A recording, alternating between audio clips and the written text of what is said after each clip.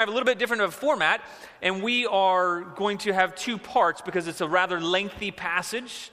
So we want to give our undivided attention to God's Word, and we hope that it serves you to kind of break things up like this so you can help you focus on hearing what God has to say to us today. So let's hear God's holy, inspired word to us today through 1 Samuel 25.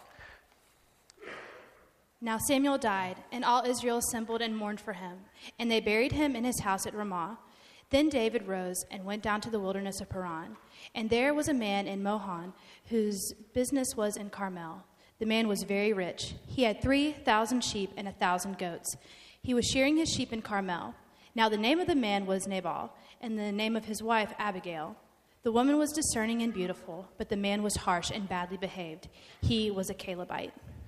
David heard in the wilderness that Nabal was shearing his sheep. So David sent 10 young men, and David said to the young men, "Go up to Carmel and go to Nabal and greet him in my name, and thus you shall greet him. Peace be to you, and peace be to your house, and peace be to all that you have. I hear that you have shearers. Now your shepherds have been with us, and we did them no harm, and they missed nothing all the time they were in Carmel. Ask your young men, and they will tell you. Therefore, let my young men find favor in your eyes. For we come on a feast day. Please give whatever you have at hand to your servants and to your son David." When David's young men came, they said all this to Nabal in the name of David, and then they waited. Now Nabal answered David's servants, "Who is David? Who is the son of Jesse? There are many servants these days who are breaking away from their masters. Shall I take my bread and my water and my meat that I have killed for my shearers and give it to men who come from I do not know where?" So David's young men turned away and came back and told him all this. And David said to his men, "Every man strap on his sword." And every man of them strapped on his sword. David also strapped on his sword. And about 400 men went up after David, while 200 remained with the baggage. But one of the young men told Abigail, Nabal's wife, "Behold, David sent messengers out of the wilderness to greet our master, and he railed at them. Yet the men were very good to us, and we suffered no harm, and we did not miss anything when we were in the fields, as long as we went with them. They were a wall to us, both by day and by night, all the while we were with them, keeping the sheep. Now therefore know this, and consider what you should do, for harm is determined against our master and against all his house, for he is such a worthless man that one cannot speak to him." Then Abigail made haste and took 200 loaves and 2 skins of wine and 5 sheep already prepared and 5 seahs of parched grain and 100 clusters of raisins and 200 cakes of figs and laid them on donkeys. And she said to her young men, "Go on before me. Behold, I come after you." But she did not tell her husband Nabal. And as she rode on the donkey and came down under the cover of the mountain, behold, David and his men came down toward her, and she met them. Now David had said, "Surely in vain have I guarded all that this fellow has in the wilderness, so that nothing was missed of all that belonged to him. And he has returned me evil for good. God do so to the enemies of David, and more also, if by morning I leave so much as one male to all who belong to him." When Abigail saw David, she hurried and got down from the donkey and fell before David on her face and bowed to the ground. She fell at his feet and said, "On me alone, my lord, be the guilt. Please let your servant speak in your ears and hear the words of your servant. Let not my lord regard this worthless fellow Nabal, for as his name is, so is he. Nabal is his name, and the folly is with him. But I, your servant, did not see the young men of my lord whom you sent. Now then, my lord, as the Lord lives, and as your soul lives, because the Lord has restrained you from blood guilt and from saving with your own hand, now then, let your enemies and those who seek to do evil to my lord be as Nabal. And now let this present that your servant has brought to my lord be given to the young men who follow my lord. Please forgive the trespass of your servant. For the Lord will certainly make my lord a sure house, because my lord is fighting the battles of the Lord. And evil shall not be found in you so long as you live. If men rise up to pursue you and to seek your life, the life of my lord shall be bound in the bundle of the living in the care of the Lord your God. And the lives of your enemies he shall sling out as from the hollow of a sling. And when the Lord has done to my Lord according to all the good that he has spoken concerning you, and has appointed your prince over Israel, my Lord shall have no cause of grief or pangs of conscience, for having shed blood without cause, or for my Lord taking vengeance himself. And when the Lord has dealt with my Lord, then remember your servant. And David said to Abigail, Blessed be the Lord, the God of Israel, who sent you this day to meet me. Blessed be your discretion. And blessed be you, who have kept me this day from blood guilt and from avenging myself with my own hand. For as surely as the Lord, the God of Israel, lives, who has restrained me from hurting you, unless you had hurried and come to meet me, truly by morning there had not been left in Nabal so much as one male. Then David received from her hand which she had brought him. And he said to her, Go up in peace to your house. See, I've obeyed your voice, and I've granted your petition. And Abigail came to Nabal, and behold, he was holding a feast in his house, like the feast of a king. And Nabal's heart was merry within him, for he was very drunk. So she told him nothing at all until the morning light. In the morning, when the wine had gone out of Nabal, his wife told him these things, and his heart died within him, and he became as a stone. And about 10 days later, the Lord struck Nabal, and he died. When David heard that Nabal was dead, he said, Blessed be the Lord, who has avenged the insult I received at the hand of Nabal, and has kept back his servant from wrongdoing. The Lord has returned the evil of Nabal on his own head. Then David sent and spoke to Abigail to take her as his wife. When the servants of David came to Abigail at Carmel, they said to her, David has sent us to you to take you to him as his wife. And she rose and bowed with her face to the ground and said, Behold, your handmaid is a servant to wash the feet of the servants of my Lord. And Abigail hurried and rose and mounted a donkey, and her 5 young women attended her. She followed the messengers of David and became his wife. David also took Ahinoam of Jezreel, and both of them became his wives. Saul had given Michal his daughter, David's wife, to Palti the son of Laish, who was of Gallim. Amen. Let's pray. Father, thank you for your word. Thank you for accounts like this that are meant to teach us something of you and of your servants and how to relate to your anointed one. Father, I pray that you would bless your word today, God, that you would give us all grace to hear and respond to you. And God, we ask for your Holy Spirit to come and to fill us, Lord, to enable us to hear, to be our divine counselor, to speak to us, Lord, to open up our eyes and our ears to hear, Lord, and our hearts to respond to you. In Jesus' name we pray. Amen. Well, have you ever met a couple that you thought was kind of mismatched? Maybe you've been in the airport, or maybe you walked through the grocery store, and maybe it was how they looked or how they dressed, or maybe it was their wildly different personalities, or maybe you're a mismatched couple with your spouse, and maybe you aren't quite sure how you got together, but it just seems like, wait a minute, how did this happen? Maybe you see couples where, she's got big hair, he's got a buzz cut, maybe she lives life out loud, and maybe he is an extreme introvert. Or maybe one of them seems super smart and the other one you're not so sure of. We've whether we like to admit it or not, we've all kind of made those observations about mismatched couples, and we've all seen people we think, how in the world does that work out together? I'd like to be in their house and see, how does that work? How do they relate to each other? How in the world do they meet? Did they meet in high school and not really know who each other were? Was this an arranged marriage? What happened here? But often God uses the diversity of where we come from, different backgrounds and the like, to draw attention to his ability to bring people together, to glorify him, to overcome all barriers and differences. I think we've all had those times where we've seen these differences in people, but we've been polite and we don't really say anything, or hopefully you've been polite, you don't say much. Or maybe you just mentioned something to your spouse and you're like, take a look at that couple, oh my gosh. In our text today, I think we're kind of meant to respond that way. We're kind of meant to see this very drastically different couple.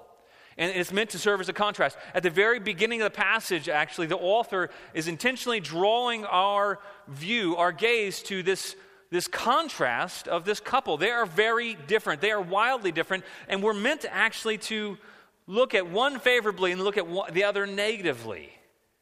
And at the very outset, I think think what the author is trying to do here, I think ultimately that the author is God. What he's trying to do here is to show that how we respond to God's anointed one, it makes all the difference. Because it made all the difference in this case, right? With Abigail, she was very different than Nabal. Nabal is very different than Abigail. He is described as mean, as ugly, as cruel, as harsh. He was evil. His name actually means fool. And Abigail means her father rejoices, and she's seen this picture of inner and outer beauty and wisdom and discretion and discernment. They are a drastically different couple.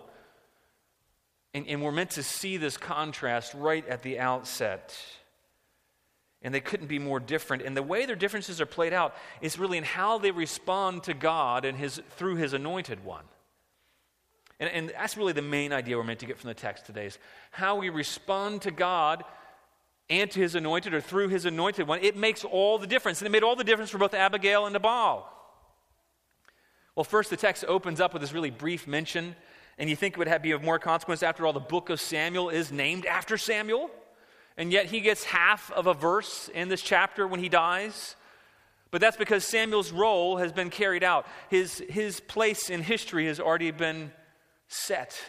And now God transitions to do and complete his work through David. God was continuing his redemptive plans through David. Just like God continues his plans, one person dies and another one comes to replace them. God is always at work carrying out his redemptive plans. And so the focus of things is not as much on Samuel or David. It's really on God who's at work in and through his people.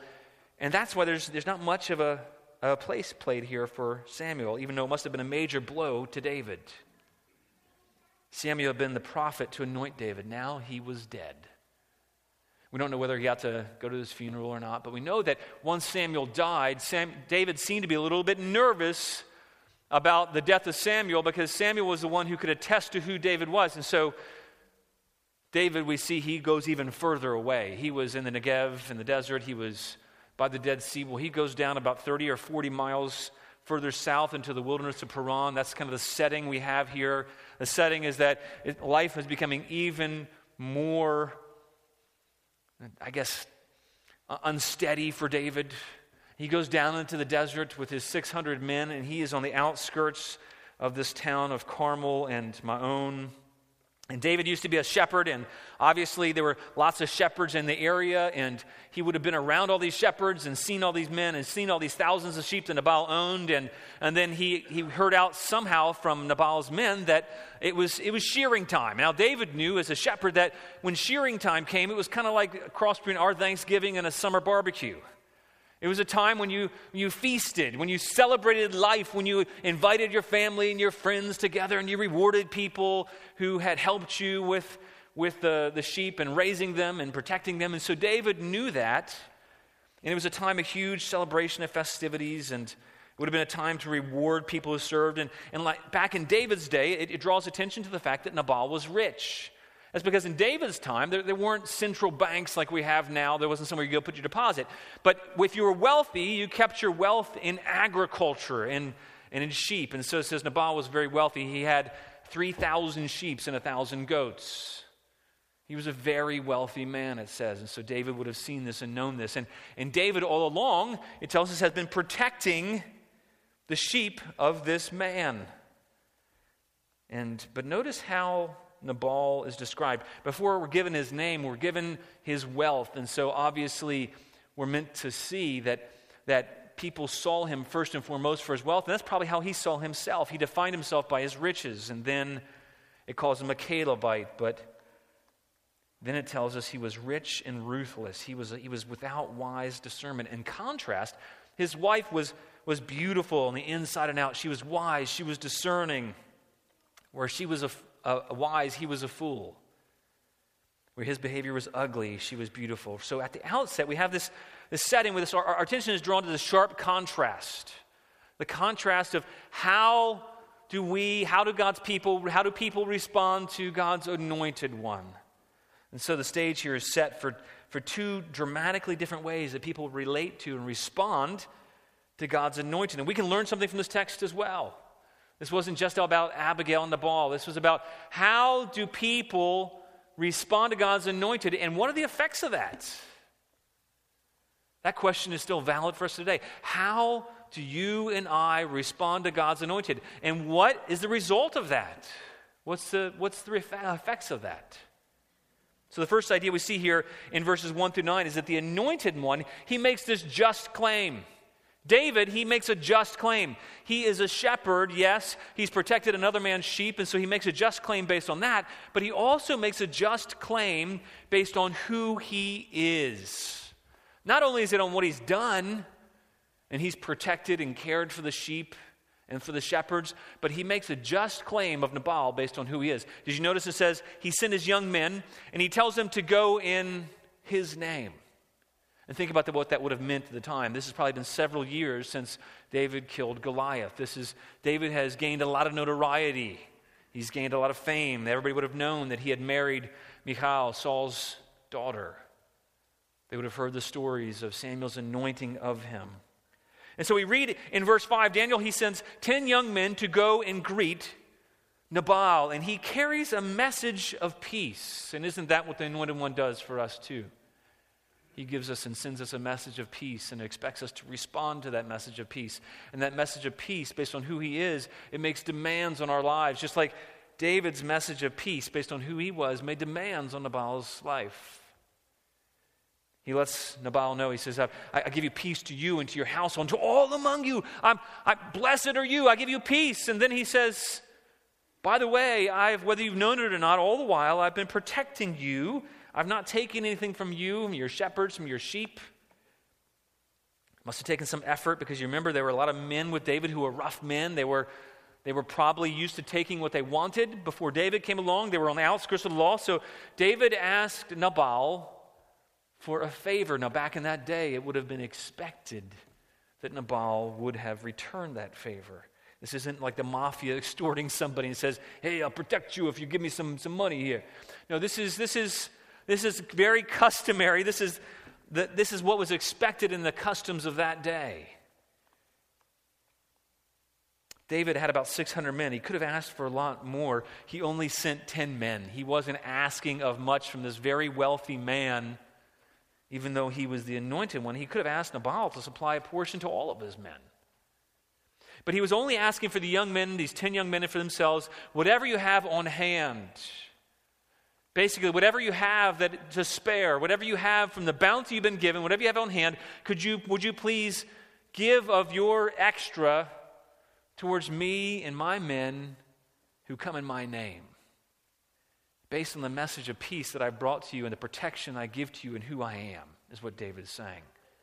And then interestingly, he refers to himself very humbly as Nabal's servant. He says, your son is how he refers to himself, as Nabal's son. It's figuratively. Commentators really take that to be an offer of entering into kind of a regulated covenant with Nabal. And so David's extending this kind of covenantal offer. In this culture built on agricultural, there was norms and rules for providing for generosity to travelers and those in need. And it was a culture where mutual hospitality would have been given and extended, and where there would have been expectations of both protection and provision. There would have been hospitality as the norm, especially if you were wealthy, and especially if somebody served you. You would have been expected to show hospitality and kindness to them out of your bonus money, really. You know, today I was just thinking, we've kind of gotten away from that idea, that culture of generosity, that culture of hospitality, and we can often consider things are mine, kind of like Nabal considered things were his. And yet the king makes demands. We can't relate to the idea of somebody being an anointed king or having a right to us or an authority over us or a right to a portion of what we have because of who they are.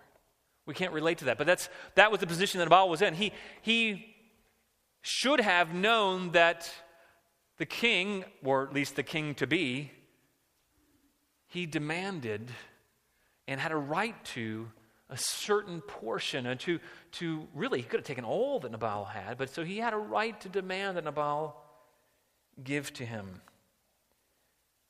You know, that's a struggle for us. It's a struggle for us to relate at times that that God's anointed one might have a right or a claim to what we have, to what he's given to us. And yet here David, he makes a just claim of Nabal based on who he is and what he did. And so at the same, we can look back and think, okay, wait a minute. For us today, we don't have a King David, but we do have a King Jesus who is the greater anointed one. And he comes and he makes a claim on us of our lives. He offers us an offer of peace. And he says, I provide a way of protection for you and safety. But he does make a claim. And he does demand a response from us. Whether we recognize his rule or not, and Nabal did not recognize David's rule, he is still our rightful ruler. Whether or not we respond to him rightly makes all the difference. And so the question that we're confronted with, and that the reader back then would have been confronted with, is how do you respond to the Lord's anointed? When the Lord's anointed comes and makes a claim on your life and all that you have, and he responds, how will you respond to him when he makes a claim? How about you? Have you responded to the Lord's anointed as your rightful king? Are you seeking to respond to him in humble obedience, out of gratitude of what he's done for you? Well, in the next verses we see the second idea that we can refuse the Lord's anointed, but it makes all the difference if we do. We can refuse the Lord's anointed, but it makes all the difference if we do. Look in verses 10 through 22. We see that Nabal, he knows better. He kind of betrays himself. He would have been familiar with the customs of the cultures of that day. He throws a big feast. But David's men, they came to Nabal. They acted as faithful messengers of David. It says, they told Nabal everything that David had said. But look in your Bible at how Nabal responds. He responds with insults and mockery. He would have known who David was. Nabal was from the same tribe that David was, the tribe of Judah. You have to ask, why is this a big deal? Why is this a big deal that Nabal mocked and insulted David? Well, he knew that David was the anointed king. All the land would have known. He knew this was David, the Goliath killer. This was David, the mighty man of war. This was David, renowned in all of Israel and even well known by all the Philistines. This was David who Samuel anointed. This was David who was pursued by Saul. And Saul said, hey, one day you're going to sit on the throne. I know that. This was David, the Lion of Judah, the son-in-law of the king, the one anointed by Samuel as the replacement king. And Nabal treats him here as if he's a nobody. And he completely disrespects him. He says, who's David? He was mocking him. Who's David? Of what account is this guy, David? Who's the son of Jesse? I've never heard of this son of Jesse. Who is this? And he mocks and insults David.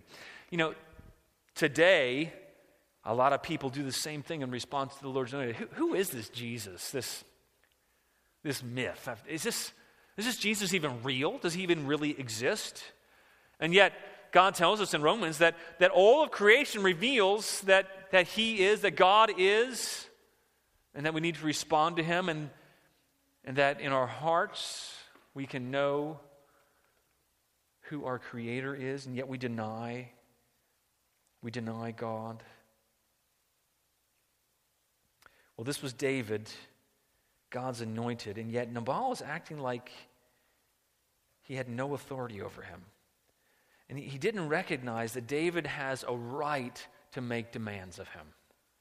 Instead, he recognized no authority but his own. And isn't that how fools act today?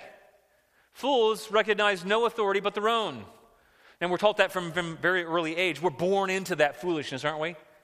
You know, as children, we don't need to be taught to recognize ourselves as an authority. What's some of the first words we say? Mine, right?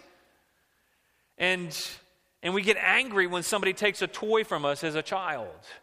And we respond with violence when we're offended, when we're insulted. We see no authority but our own naturally, and we need to be trained to see God as our authority. David wrote in Psalm 14:1 of what a fool really is, and he says, a fool says in his heart, there is no God. Nabal means fool. Maybe David was thinking of Nabal. But you know, fools today are no different, right? And any of us who acts like God is not in the picture, or we behave in a way where we disregard God and we act like he has no authority over us or neglects God, we're being fools in our hearts and claiming there's no God. When we act like there's no consequences for our behavior, when we say that, God doesn't really care what we do, sometimes you can even use the guise that we've been saved by grace, right? So that's okay. Whatever we do is okay because we're covered. A fool says in his heart, there is no God, as if there's no demands placed on our life by the King who has graciously extended peace to us. How about you and I? How do we act? Do we act as if there is a God and we have a responsibility to him? Do we foolishly ignore him and act as if he doesn't exist, though? Do we act like that in our hearts and our heads and how we live and how we spend our time and what we spend our money on? And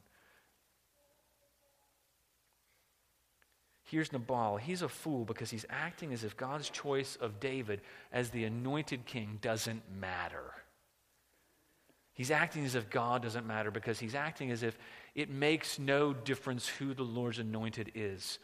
Does it make a difference for you? Does it make a difference for me in our lives, who the Lord's anointed is, and that he makes a claim on our lives? How do you know that? How do you see that in your life? Well, by disrespecting David, Nabal would have been showing disrespect to God who appointed and chose David. Listen to what Nabal says in verse 10. Look down your Bibles. He says, who is David? Who is the son of Jesse? He wasn't unaware. He was rejecting who David was. He was rejecting any potential covenantal offers that David was making, and he's refusing to acknowledge the anointed one, and he insulted David further. Look down your Bible. It says, there are many servants these days who are breaking away from their masters. He says, shall I take my bread? Look at how many times he uses my. He says, shall I take my bread and my water and my meat that I have killed for my shearers and give it to men who come from where I don't know?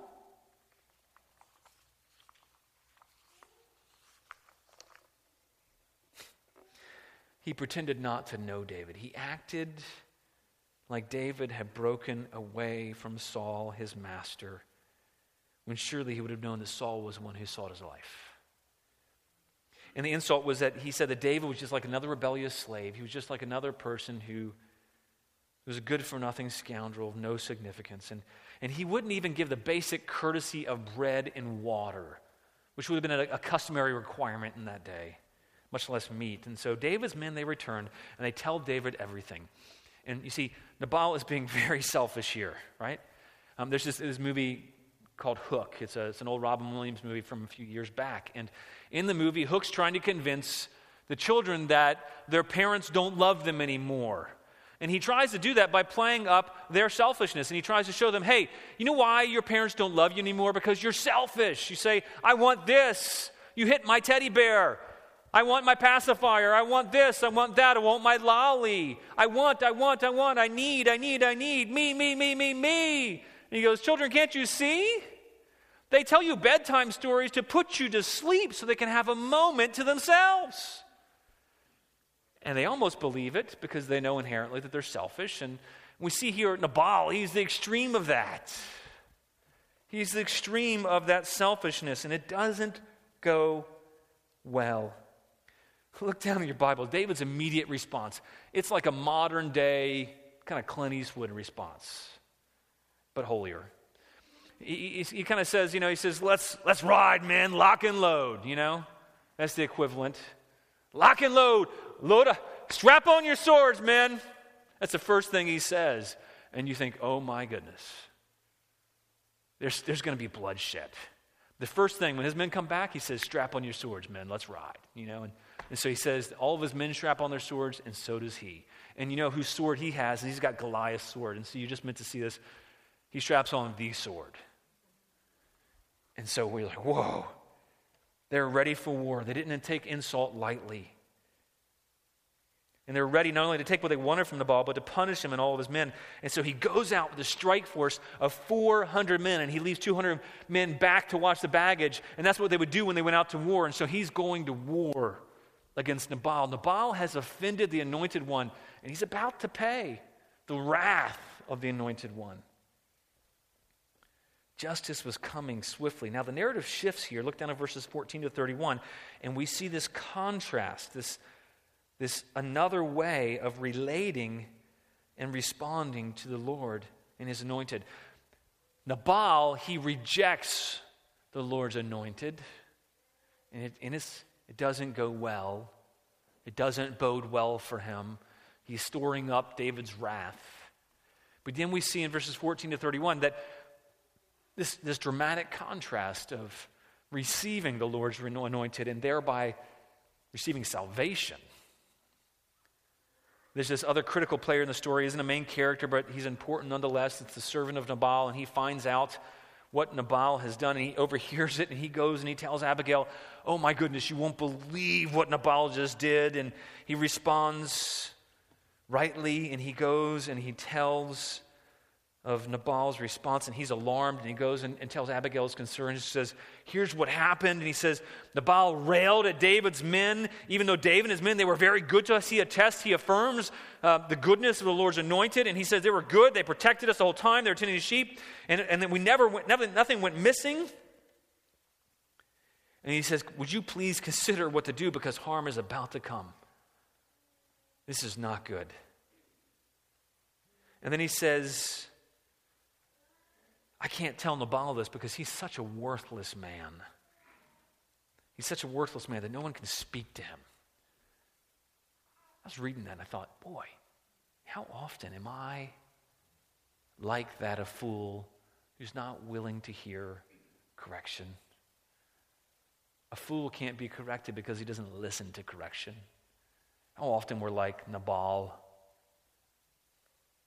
And yet, thank God for people like Abigail. Look down in verses 18 to 20. Abigail was clearly alarmed, and she knew she had to make things right for her husband, for all of them, because she knew that harm was coming. She knew how foolish that response was. After all, this was the anointed one. This was David. This was the man who slew Goliath.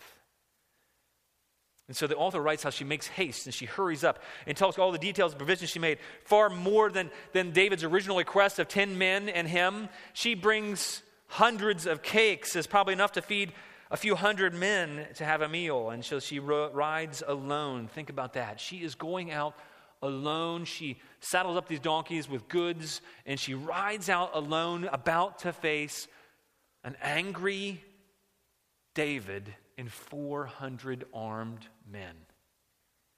Imagine she's riding down the mountain. She must have been second guessing this. Boy, is this really smart? This might cost me my life. And as she saw David's force, she had to have seen them before she got to him, and she had to thought, okay, wait a minute, I need to go. I need to respond. I need to receive the Lord's anointing. I need to appeal to him for mercy. And she goes boldly. Talk about bravery. She took food that was highly prized at the time. Tells you she took cakes of figs and raisins, and that would have been important to them in that day because they kept really well. They would have been important to people who were in the wilderness. And so she takes 200 cakes of figs and hundreds of cakes of raisins, and those things stored well, but they were also tasted good. They were sweets, which would have been rarity. And then the author gives us kind of more insight. She likely took whatever food they had for the festival. She left right away. And then the author gives us insight into David's plans as well. It tells us that David said, man, before the sun comes up, I'm going to make sure every one of their men is dead. That was his disposition when Abigail meets him. He was full of wrath. And then he makes an oath in the name of God. Now, David here is actually acting sinfully. He's not acting like the perfect anointed one who resisted the temptation to take vengeance for himself.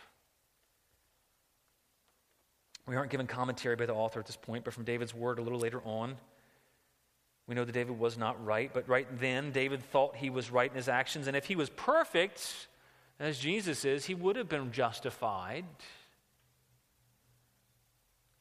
But David is not God. He's not the Son of God, and he was carrying out punishment in defense of his name. Sometimes we get offended like that, and we want to vindicate our own name. So Nabal, he might not have realized the gravity of his sin against the warrior David, but Abigail did, and so it shows us what she did. She prostrates herself. It says she falls at his feet. She bows down on her face before David. She intercedes on behalf of Nabal here, and she asks the guilt of her husband be on her instead. She says, would his sin be on me? Would you consider me as if I was the one who offended you? And she humbly responds to the Lord's anointed. And she receives him, and she recognizes his authority over her, and she bows down to his authority, and she places herself at David's feet, and she appeals for his mercy and for his grace and for his forgiveness. You know, she had everything to lose here, didn't she? She had everything to lose, and yet she risks it all. Imagine if you were in her place. She had everything to lose, and she risks it all, knowing that unless she gives up everything, unless she throws herself at David's feet for mercy, she will be lost. And this is her only hope, to make an appeal to the Lord's anointed for mercy and grace and forgiveness. And isn't that a picture of us? Aren't we meant to respond to Jesus in that way? Knowing that if we do not receive his forgiveness and his mercy and his grace, then we justly, in Jesus' case, will receive his wrath. Because it's deserved by us. Unlike Abigail, she was going on behalf of her husband, but we deserve the wrath of the anointed ones. Well, she explains that her husband is worthless, and just like his name Nabal means fool, so he's foolish. And she wasn't being disrespectful. She wasn't denouncing her husband. She had to be honest. She was taking a tactical approach here, hoping that David would excuse his insolent behavior because he was a fool.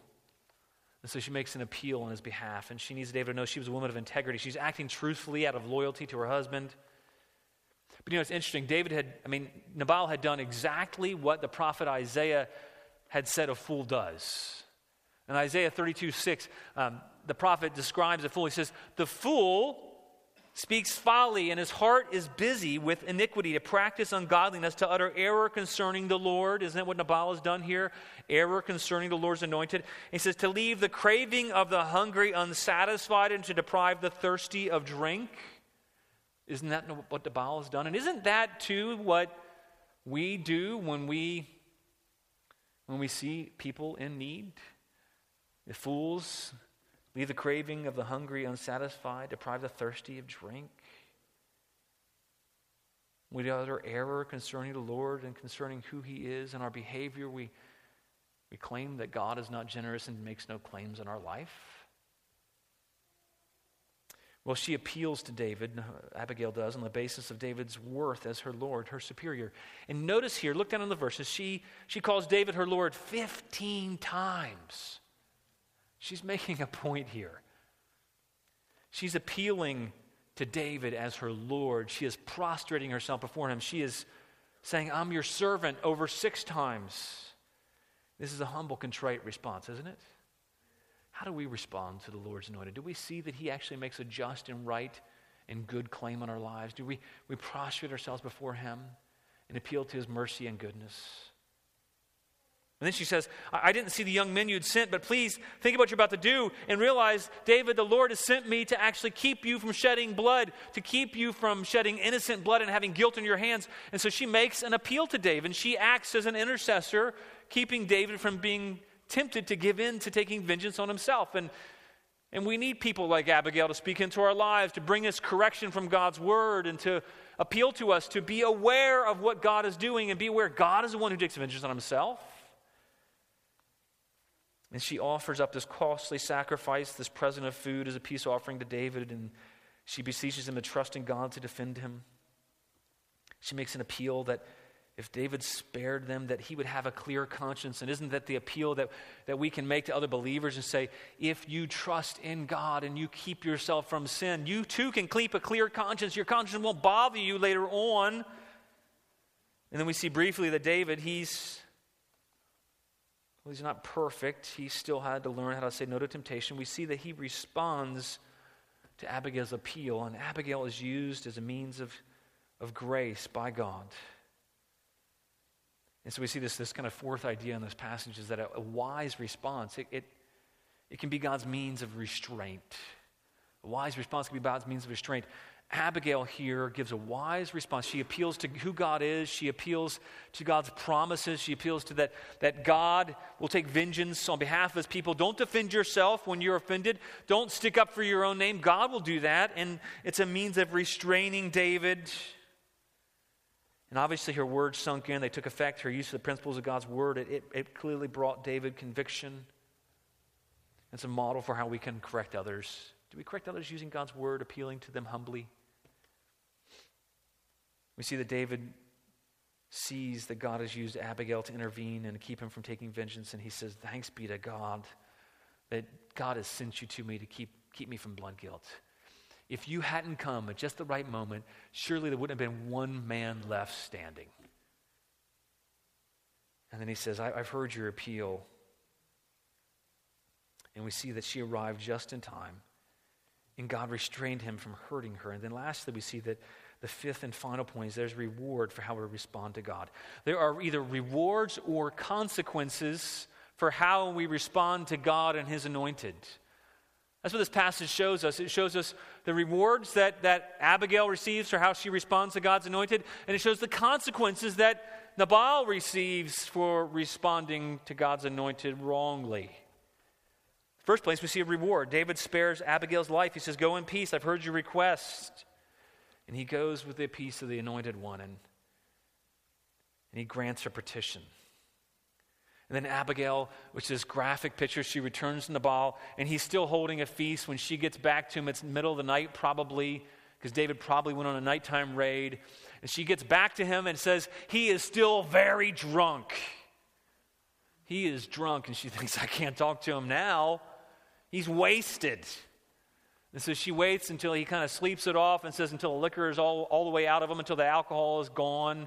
She waits till he sleeps off his stupor. And she goes back to him and she talks to him. But it's something else interesting here. It says that Nabal is holding a feast when she goes back like the feast of a king. What's that meant to show us? It's meant to show us that he should have entertained the king. Instead, he's treating himself like the king.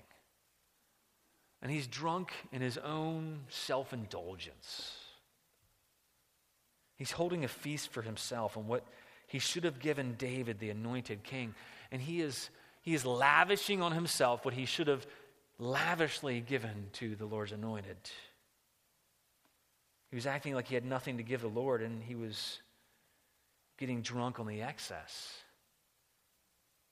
I think we can act like that too, like we have nothing to give the Lord, like we have nothing to give the people he sends our way or people in need, and we treat ourselves like kings and we revel like kings, and we get drunk off of our own selfishness. And there's an irony here. David was someone.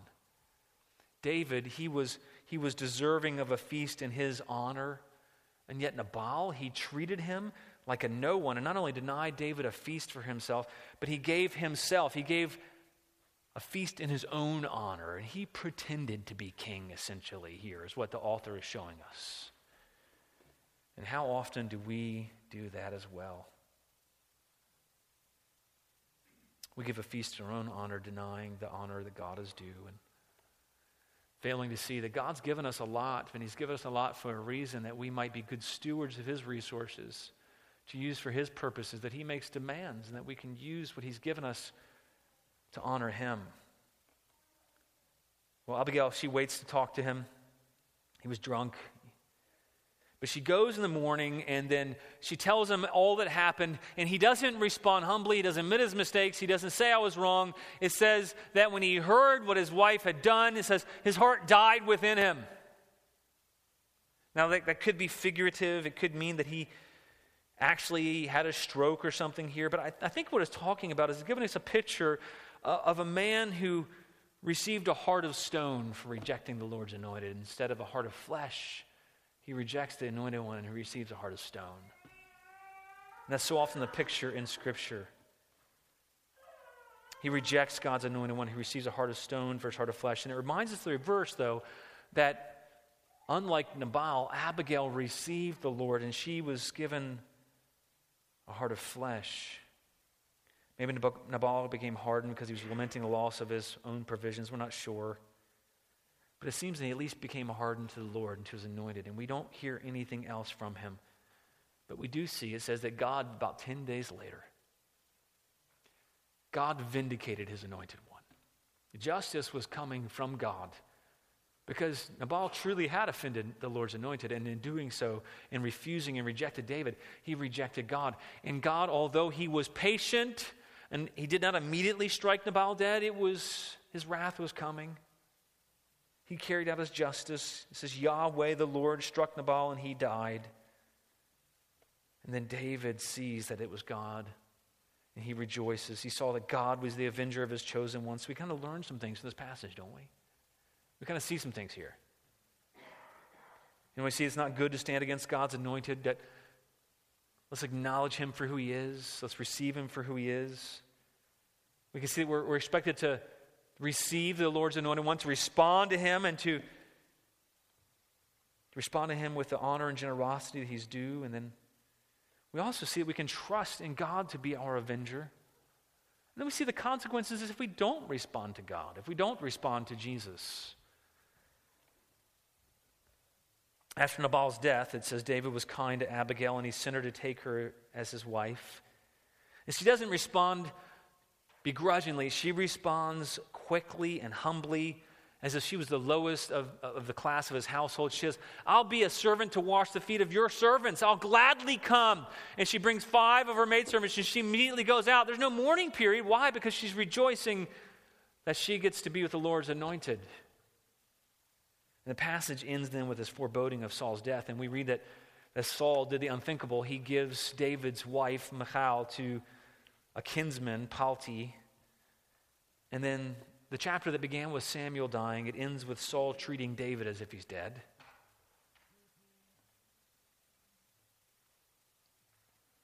And there's this foreboding. The foreboding sense that we have about Saul, we're left with at the very end. If Saul has avenged the insults of Nabal against his anointed one, David, then now, if God has avenged Nabal, then when Saul insults David by giving his wife to somebody else, Saul's days are surely numbered, aren't they?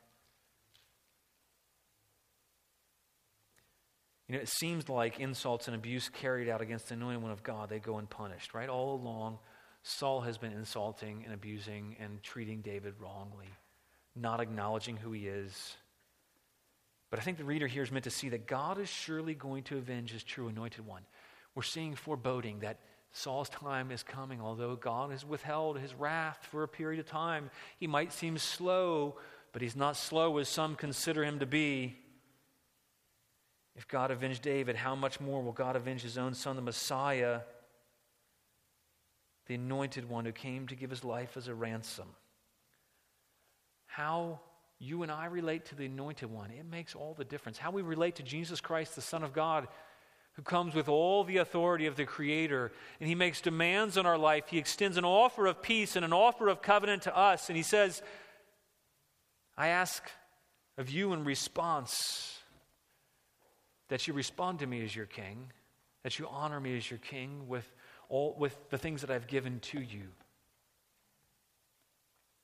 And how we respond to him, it makes all the difference. You see, Abigail, she was wise and discerning, and she appealed to him for peace, and she was duly rewarded by becoming his bride. Nabal, he's selfish, he's mean, and he reaped a hard heart and death. And then we see that God is not slow. He patiently was delivering his justice. And then he's about to deliver justice on Saul too.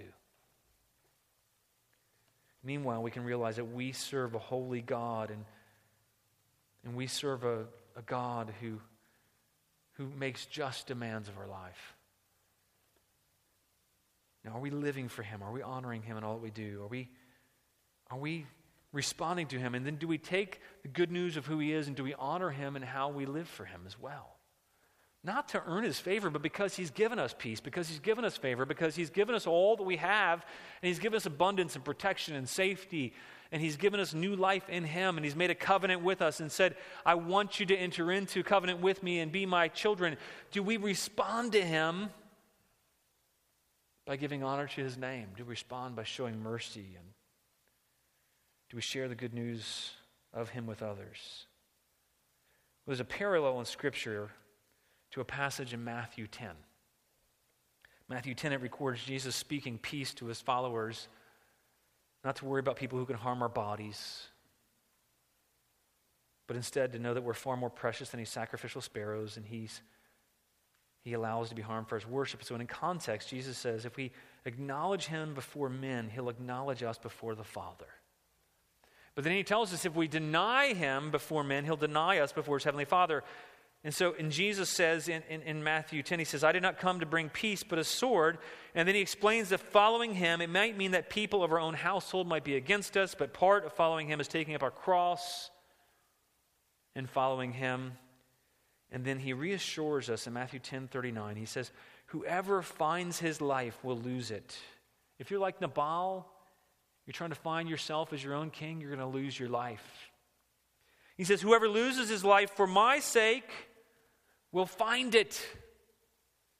Whoever receives you receives me. Whoever receives me receives him who sent me. The one who receives a prophet because he's a prophet receives a prophet's reward. The one who receives a righteous person because he's a righteous person receives a righteous person's reward.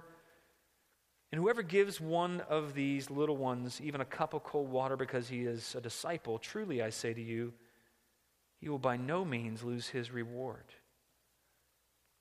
There are rewards for how we respond to Him, and we will by no means lose the reward that He has for us.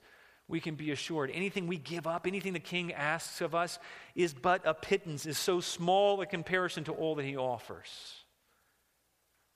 You know, God took Nabal's life because He sought to save his own life, and yet He rewarded Abigail by making her the wife of a better husband and making her as a princess or a queen.